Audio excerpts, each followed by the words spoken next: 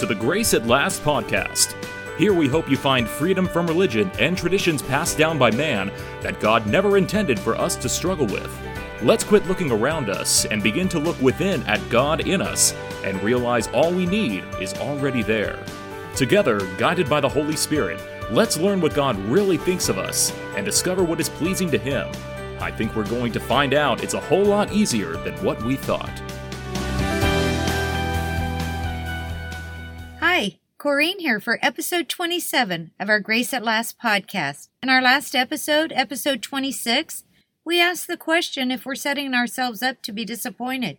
We talked about how to go to the proper place for our individual and personal needs. We're all unique and different, and we all need different things. How can I know the answers that are right for me? If we don't answer that question correctly, it'll affect every area of our lives. We need to understand this, so again, listen to episode 26. Are you setting yourself up for disappointment if that's something that interests you? Today I want to talk about living in the moment, about the blessings of living in the reality of right now. I want to talk about how to be sure that we're not falling for the lives that have us moving forward but looking in the rearview mirror. Anyone can see the danger of that. I have a reminder hanging up on my wall that says, live in the moment. But you know what? That can become a cliche. To not allow ourselves to go backward or forward in our minds, well, that's not going to just happen on its own. We have to be sober-minded and we have to be on the alert. We are in a battle, and Satan and his demons are our enemy, and they want to come against us and attack us with lies. That's what they use, and our protection is truth. And believing what God has said, not what Satan is saying, well, that's our answer. That is the key. The Holy Spirit is inside of us, and He will guide us into truth. We can trust Him. Truth is now. Sometimes we expect God to speak to us in our imaginations and in our fantasy, and anything that is not in right now is fantasy. If we are projecting forward or something that isn't real or hasn't happened, that's fantasy. And it's easy to live in a fantasy world. And it's not reality. And we don't know what's going to happen. We don't have the ability to know the future. God hasn't given us the ability to know the future. And some people are all about fantasy. I mean, we can imagine this can be taken to the extreme of living in fantasy. But there's fantasy everything. People wanting to live in fantasy, wanting to escape reality, and searching for all kinds of ways to do that. But I believe that it's about a life that's so in tune with the oneness that we have with God that we would never want to escape. I think life in Christ can be that great. And I'm not sticking my head in the sand. I know things are tough. Life can be difficult. War is going on all around us. I just want to walk by faith and not by sight. Because what's going on around me can be really scary. But Christianity, it's about right now. It's about today. And it's about God's will being wherever you are, whatever you are doing, and in truth and in reality, that He's with us and He's going through it with us. He's in us and He's never going to leave us. And even that scripture can become a cliche that He will never leave us or forsake us. But do we understand the implications of that? Do we understand the new covenant that made that truth possible? In the old covenant, the Holy Spirit would come upon the leaders to guide them as a nation. Prophets and kings and judges, well, they'd have a visitation from the Holy Spirit, but never could they claim that He would never leave them. Now we, man, woman, child, can receive the very life of God by faith and enter into His grace and completed work Christ accomplished on our behalf. And He promises, I will never leave you. I will never abandon you. I will never forsake you. That is an incredible promise that we want to meditate and understand more. I think it's safe to say that past and future thinking is what brings on most of our negative emotions and is responsible for leading us into anger and depression and confusion and regret, all of these emotions that can keep us stuck. And God's grace and mercy is available to us today, not tomorrow. I can feel tomorrow's pressures today, but God's grace won't get here for me until that day. The day that I need it. His mercies are new every morning, and God's grace is going to be for my now, not my fantasy, that I make up in my mind or that I imagine that most of the time is not even going to transpire. No, God's grace is for the reality of the right now. And yesterday's gone, and tomorrow, well, it's going to come with a whole brand new batch of God's grace to meet our every need. And if we are not living in the moment, we're not living in reality. We have video games, we have Hollywood, we have doctors, marketing campaigns, all offering us what we need to be content. But really, all we need is inside of us in the person of the Holy Spirit. And in Matthew 6:34, Jesus said, don't worry about tomorrow. Tomorrow will care for itself. Each day has enough trouble of its own. Matthew 6:34. Again, God's grace will be here for each day when we need it, and in the way that we need it, and at the time that we need it. God is a God of truth, not fantasy. He is not going to speak to us in our, again, imaginations, our fantasies, our make-believe, our daydreaming. He is going to speak to us in His Son. That is what He said in Hebrews, that in these last days, God has spoken in His Son. And we mentioned previously, some things that can keep us from wanting and enjoying the moment. And one of those things is that we have to forgive. We have to let go of bitterness and resentment. And we have to learn how to trust God instead. It's all a part of being led by the Spirit. It's all a part of what He's leading us to do. And He's going to lead us to set us free from unforgiveness and bitterness and resentment. Those things, they are not of God. And if we're going to trust God, then we're going to believe Him. And what He says matters most is love. He says love is what counts. And if we get that down, real, genuine love, we're there. I'm not saying it's always easy to love, especially the unlovely. But that's what God did for us. He called us beloved. He called us beloved when there was nothing lovely about us. And in Romans 5, verse 8, He says, while we were still helpless, at the right time Christ died for the ungodly. Romans 5, verse 8, but God demonstrates His own love toward us in that while we were yet sinners, Christ died for us. Verse 10, while we were enemies, we were reconciled to God through the death of His Son. Much more, having been reconciled, we shall be saved by His life. Those are all found in Romans 5. God loved us when there was nothing lovely about us. And He has called us to love, not to get all of the rules and regulations down and thinking church attendance and Bible study and devotional and scripture memorization is what pleases God. He says it's love. The way that I loved you, love one another. The way that I forgave you, He says, totally and completely, forgive one another in that same way. And remembering what Christ has done for us and the grace that we have received, that's going to help us to naturally be gracious and loving towards others. And in 2 Corinthians 10, 4 and 5, to remember the weapons of our warfare are not of the flesh, but divinely powerful. For the destruction of fortresses, this is all going on in the mind. The weapons of our warfare, the weapons that we have been given for the battle that we are in, they are powerful for the destruction of fortresses. Fortresses are strongholds. Paul says in verse 5, we're destroying speculation. That's fantasy, imagination, speculating, daydreaming. We're destroying speculations and every lofty thing raised up against the knowledge of God. And we are taking every thought captive to the obedience of Christ. 2 Corinthians 10, 4 and 5. And when we choose to have habitual thinking patterns about the past and not reject those lies, we are not living in reality. We are missing out on the right now because mentally we're somewhere else. We're in the past.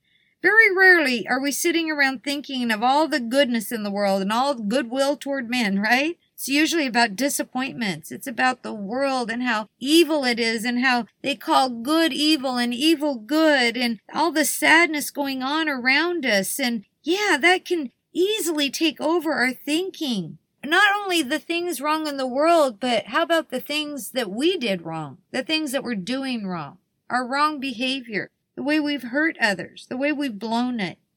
And if we don't understand the complete forgiveness and the cross, well, we're going to continue to feel guilt, even though we've been declared not guilty. Our debt has been paid in full. Jesus paid it. We are loved, we are forgiven, we are acceptable to God because Christ made us right. In right standing with Him, He made us righteous. He who knew no sin became sin, that we might become the righteousness of God. We are righteous. We have been declared righteous, not guilty.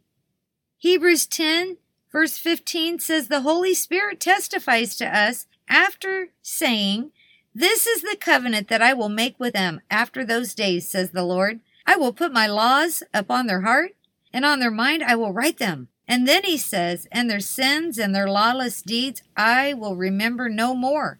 Now where there is forgiveness of these things, there is no longer any offering for sin. Hebrews 10, 15 through 18.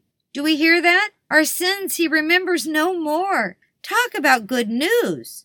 We read it, we hear it, but do we believe it? Do we really understand how completely forgiven and accepted that we are? And if we don't know the truth about that, we will live in regret. Only understanding how Jesus wiped our slate clean, white as snow, as if we had never done any of it. That is how He sees us. And if we don't understand that, we are going to live feeling ashamed and guilty. And, well, that's just not true. It is a lie from the devil. Freedom comes when we can control our thought life through the power of the Holy Spirit and believe and live truth, not the lies that Satan is handing out. And when we believe in the past or the failure of our past or even the future, we are on a bad path. It's not living in the reality of the right now, and right now is where it's at. God promises to be there for us, whatever we may need, but He's going to provide it when we need it. And sometimes we see the need, we begin to worry, but the reality hasn't even arrived yet, and most of the time never will. And you know, God could have made us with the ability to know the future, but He gave us faith instead. And it's impossible to please Him without faith, so we get lots of opportunities to please Him, don't we? And so living in the moment can be challenging, and getting stuck in the past can be a habit that we get into, but we can also develop unhealthy thinking patterns of worrying about the future. It's another state of mind that will keep us from living in the moment. When we worry about things that haven't happened, we're not trusting God to be there for us in our time of need. Again, God could have made us with the ability to know the future, but He didn't. There's many references in the Bible regarding time, and it's always God's timing is in His hands. It's His story unfolding. There's even verses that say that Jesus doesn't know of all the time and epochs that are to come. Some things, such as the future, they belong to God and God alone, and trusting that He is in our now, well, He's going to be in our then when it's our now, if you know what I mean. Worrying is unhealthy. Worry is living in a fantasy. And it's daydreaming that something bad is going to happen. And it brings on sickness and it brings on disease. And there's a better way. Our goal should be to live in the moment and to appreciate and enjoy our right now. And even if that involves some suffering, there can be a blessing even in your right now. In order to do that, we have to take responsibility for our thought life and reject the lies of the world and the devil. And Paul tells us that our answer is in Philippians 4:8. And he says in verse 6 of Philippians 4, not to worry, but pray instead. And then in verse 8, he says, brethren, whatever's true, whatever's honorable, whatever's right, whatever's pure, whatever's lovely, whatever is of a good repute, if there's any excellence in anything worthy of praise, dwell on these things. One translation says, set your mind on these things and keep it set. So Philippians 4:8 tells us to think on things that are true and lovely and good. Why? Because that is the reality of what Christ has done. And I want to close with sharing a chapter, Colossians 3. And I risk losing you and your mind wandering by reading too many verses, but I hope you can stay with me. It'll take less than a minute to hear what God says our minds should be set upon as recipients of His glory. In Colossians chapter 3, verse 1, he says, since you have been raised to a new life in Christ, set your sights on the realities of heaven, where Christ sits in the place of honor and power at God's right hand. Think about the things of heaven, not the things of earth. For you died to this life, and your real life is hidden with Christ in God. And when Christ, who is your real life, is revealed to the whole world, you will share in all his glory. Did you hear that? Since you have been raised, he says, to set your eyes, your sight, on the realities of heaven. Realities of heaven, the truth, where Christ sits, and to think about the things of heaven, not the earthly things. He says that we've died to this life, and our real life is hidden with Christ in God. And he says that he's going to share in all his glory. And as recipients of his glory, Colossians 3 verse 10, he says, put on your new nature. Be renewed as you learn to know your Creator and become like him. Verse 11, in this new life, it doesn't matter if you're a Jew or Gentile, circumcised or uncircumcised, barbaric, uncivilized, slave or free. Christ is all that matters, and he lives in all of us. Verse 12, since God chose you to be the holy people he loves, you must clothe yourselves with tender-hearted mercy, kindness, humility, gentleness, and patience. Make allowances for each other's fault. Forgive anyone who offends you. Remember, the Lord forgave you, so you must forgive others.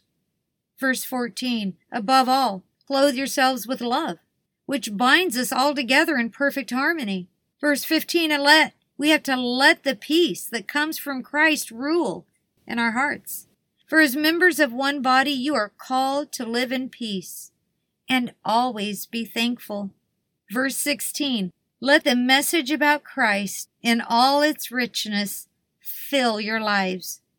Teach and counsel each other with all the wisdom he gives. Sing psalms and hymns and spiritual songs to God with thankful hearts. And whatever you do or say, do it as a representative of the Lord Jesus, giving thanks through him to God the Father. Again, that is Colossians 3. That is such a good chapter. I pray that we can think about the goodness of God and share that with others. I pray we see with a heavenly perspective and not with man-made traditions handed down through the ages. I love talking about freedom in Christ. Galatians 5:1 says Jesus came to give us freedom, and the context of that was freedom from the law. And I pray that you live in his grace and that you know his perfect love that casts out all fear. And I hope you join me on the next episode, episode 28. When we talk about how to make living with the mind of Christ a reality in our lives. I pray you know the love of God in his Son, Jesus, that casts out all fear. And I pray that he leaves you with nothing but the reality of the absolute perfect love and understanding of what he has done for us in his Son. Thank you so much for joining us today for our Grace at Last podcast. We hope you learned a truth that will set you free and keep you living in the "it is finished" promise Jesus declared at the cross. Go to lastministry.org to learn more about who we are and what we're all about as we share this incredible inheritance God has given us in his Son.